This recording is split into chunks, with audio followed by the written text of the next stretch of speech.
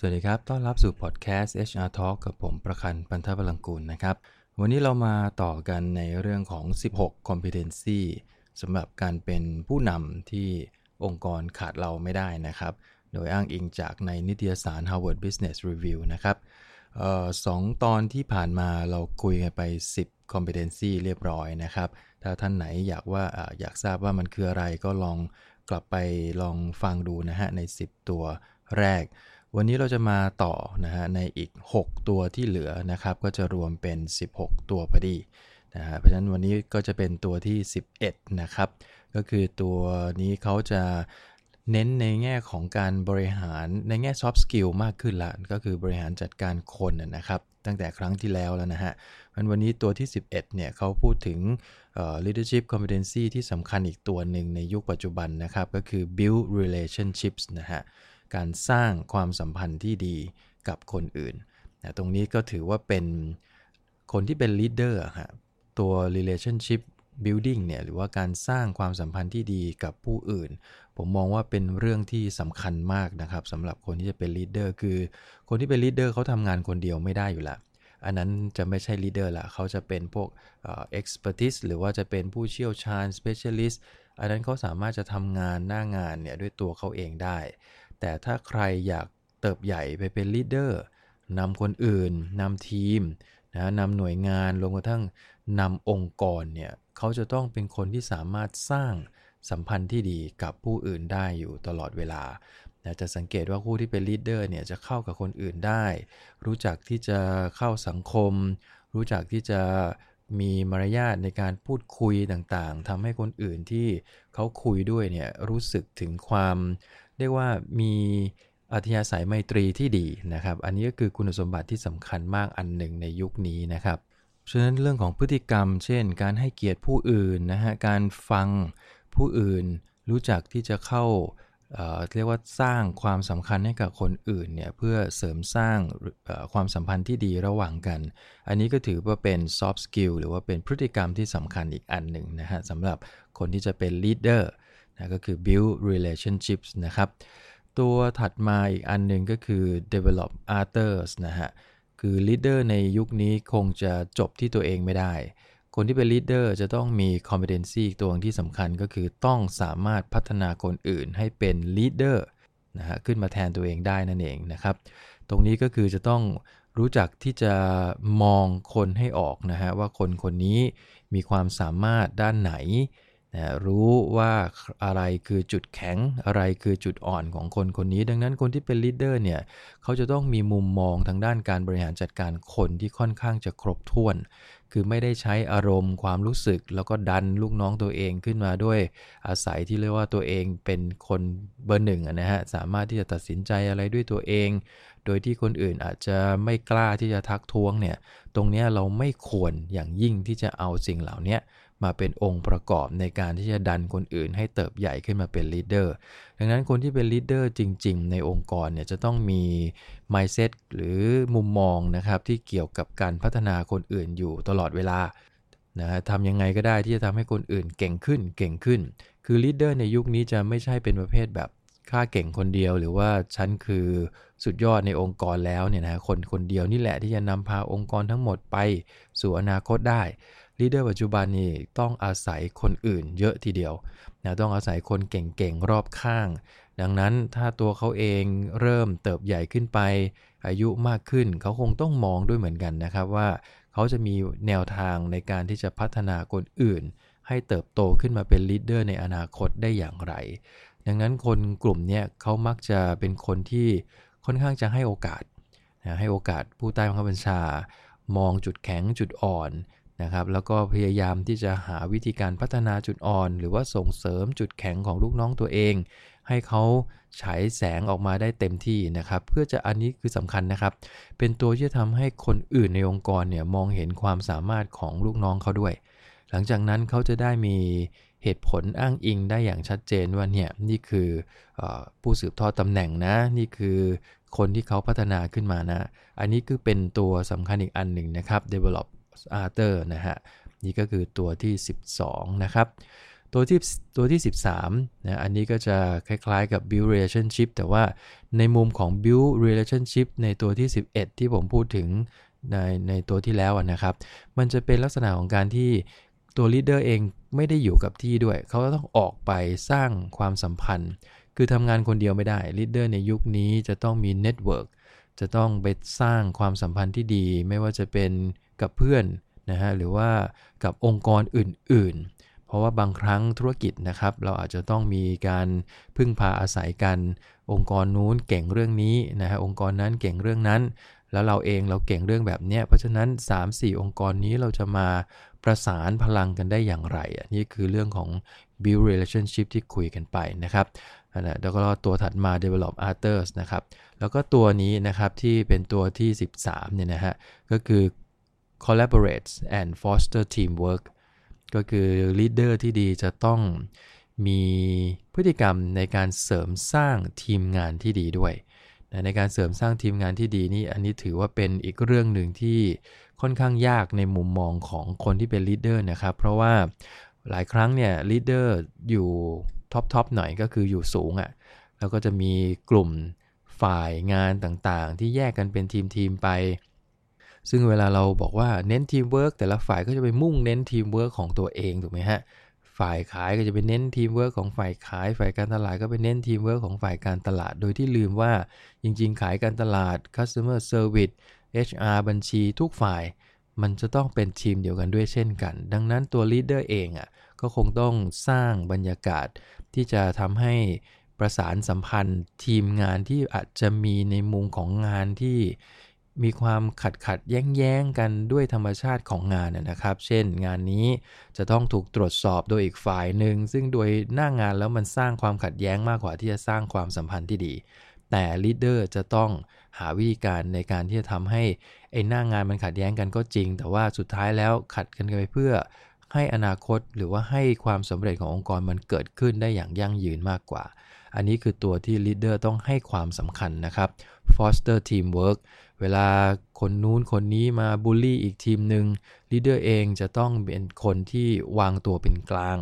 แล้วก็อาศัยเหตุและผลโดยไม่ใช้ความรู้สึกคือไม่เข้าไปร่วมวงดินทาไปกับเขาด้วยหรือบูลลี่ไปกับเขาด้วยซึ่งอันนี้มันจะทำให้เรื่องของ honesty หรือ integrity ซึ่งเป็นตัวแรกสุดเลยเนี่ยนะใน16ตัวเนี้ยมันมองถูกคนอื่นมองไม่ดีไปด้วยนั่นเองนะฮะอันนี้ก็คือตัวสำคัญมากๆนะครับ collaborate and foster teamwork นะครับอันนี้ก็ผ่านไปเรียบร้อย13ตัวนะครับตัวที่14อันนี้จะเป็นเรื่องของ14 15 16เนี่ยจะเป็นเรื่องของการนำการเปลี่ยนแปลงละเมื่อสักครู่นี้ที่คุยกันไป3ตัวแรกเนี่ยจะเป็นเรื่องของ interpersonal นะครับก็ leader จะต้องมีความสัมพันธ์มีมนุษยสัมพันธ์ที่ดีกับคนอื่นนั่นเอง3ตัวสุดท้ายจะเป็นเรื่องของ leading change นะครับซึ่งตัวแรกเนี่ยตัว competency leadership competency นะฮะเขาเขียนว่า develop strategic perspective ก็คือคนที่เป็น leader ที่องค์กรขาดไม่ได้จะต้องไม่มองแค่หน้างานณวันนี้เขาจะต้องมองไปในอนาคตข้างหน้าว่าเขาจะมีมุมมองอะไรบ้างในการที่จะใช้กลยุทธ์หรือว่าใช้สภาพแวดล้อมในยุคปัจจุบันหรือว่าบางอย่างที่มันเกิดขึ้นนะครับให้เป็นโอกาสในเชิงกลยุทธ์เพื่อที่จะนำพาองค์กรไปในอีกช่องทางหนึ่งซึ่งเราอาจจะไม่เคยทำตรงนั้นมาก่อนอันนี้ก็คือเรียกได้ว่าจะต้องมีการพัฒนากลยุทธ์ต่างๆนานาอยู่ตลอดเวลานะครับคนที่มีพฤติกรรมด้านนี้สังเกตนะครับคนที่คิดกลยุทธ์ได้เยอะๆเนี่ยส่วนใหญ่เนี่ยเขาจะเป็นคนที่โฟกัสในลูกค้าค่อนข้างจะเยอะคือเขาจะเก็บรวบรวมความต้องการของลูกค้าคอมเมนต์ต่างๆของลูกค้าที่ใช้งานสินค้าหรือบริการเขาเนี่ยแล้วก็มาสร้างมุมมองมาสร้างกลยุทธ์ใหม่ๆเพื่อจะไปตอบโจทย์จุดที่มันสำคัญที่ลูกค้าเขาพูดมาอันนี้จะ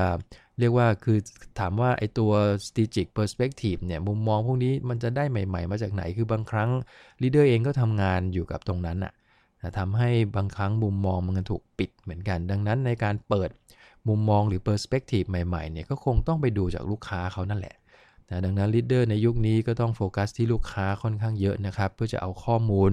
จากลูกค้ามาคือไม่ใช่ก็บอกว่าฉันถูกเสมอลูกค้าเนี่ยคุณไม่รู้จักที่จะใช้งานให้มันเป็นเองอย่างเงี้ยอันนี้คงไม่ได้นะครับ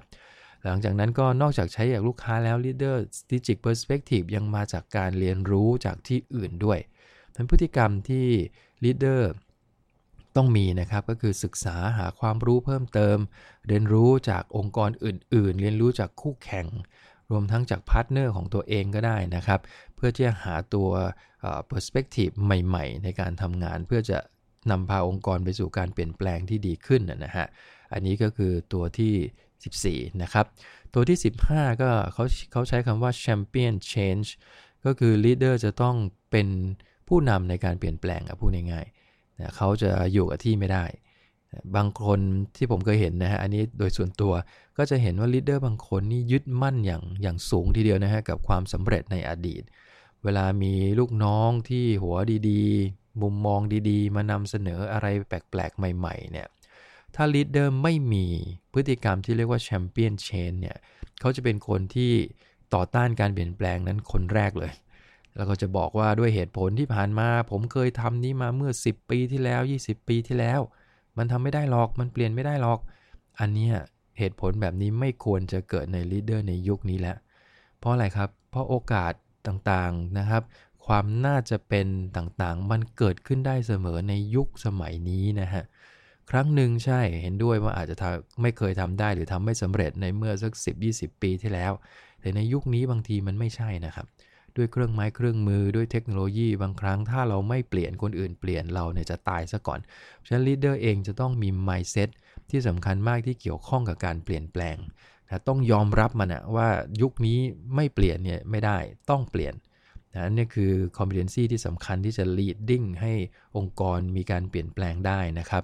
champion change นะฮะตัวที่15นะครับตัวสุดท้ายนะครับตัวที่16ก็คือ connect the group to the outside world นะครับอันนี้ก็คือเรียกว่าน่าจะเหมาะสำหรับองค์กรที่อาจจะมีธุรกิจข้ามชาตินะก็คือเป็น international business เนี่ยคงต้องไปมองให้ไกลกว่าแค่เพียงในประเทศตัวเองหรือในอีกมุมมองหนึ่งก็คือต้องมองให้กว้างขึ้นนั่นเองนะครับว่าจริงๆแล้วในอีกซีกโลกหนึ่งเขาทำอะไรไปแล้วบ้างแม้ว่าวัฒนธรรมของเขาจะแตกต่างไปจากของเราก็ตามแต่เขาทำอะไรไปแล้วเราล่ะสามารถที่จะเอามุมมองของอีกโลกหนึ่งเลยหรืออีกประเทศหนึ่งเนี่ยมาปรับใช้กับบ้านเราได้ไหมซึ่งจริงๆตรงนี้ต้องมองว่าแม้ว่าธุรกิจของเราอาจจะอยู่แค่ในประเทศไทยนะครับแต่ในยุคนี้เทคโนโลยี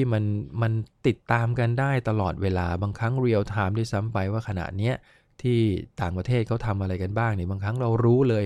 ณตอนนี้ดังนั้นเรื่องของเทคโนโลยีเรื่องของเทคนิคในการบริหารจัดการของใหม่ๆที่มันเกิดขึ้นเนี่ยมันเข้าสู่กระบวนการตรงนี้เร็วมาก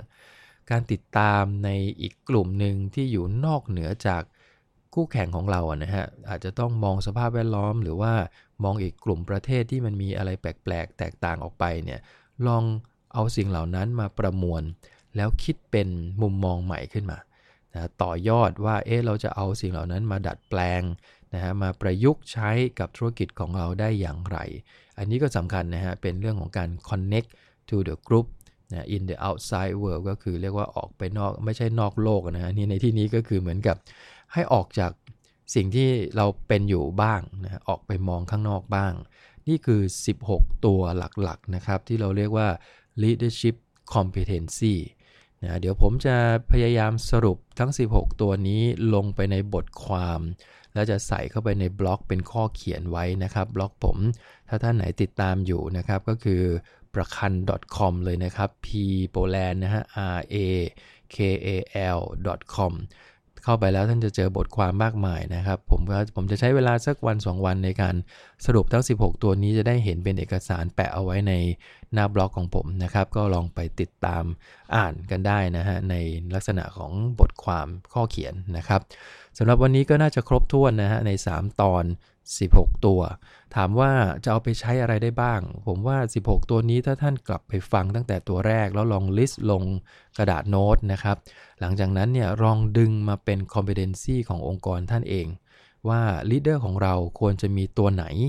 ตัวไหนอาจจะไม่สำคัญสำหรับเราก็ตัดทิ้งได้ถูกไหมฮะเพราะว่าเราไม่จำเป็นต้องใช้มันทั้งหมด16ตัวบางครั้ง Leadership Competency เราอาจจะใช้ประมาณสัก5ตัวนะฮะ 4-5 ตัวผมว่าอันนั้นก็ค่อนข้างจะโอเคละก็ลองเอาไปปรับใช้จากมุมมองของตัว Harvard Business อันนี้นะครับเราจะได้มีพฤติกรรมหรือมี competency ของ leader ที่ค่อนข้างจะทันยุคทันสมัยแล้วก็ส่งเสริมให้องค์กรของเราเนี่ยไปสู่ความสำเร็จได้ในอนาคตนั่นเองก็ฝากประเด็นวันนี้ไว้ประมาณนี้นะครับพบกันใหม่ในครั้งหน้าครับขอบคุณครับสวัสดีครับ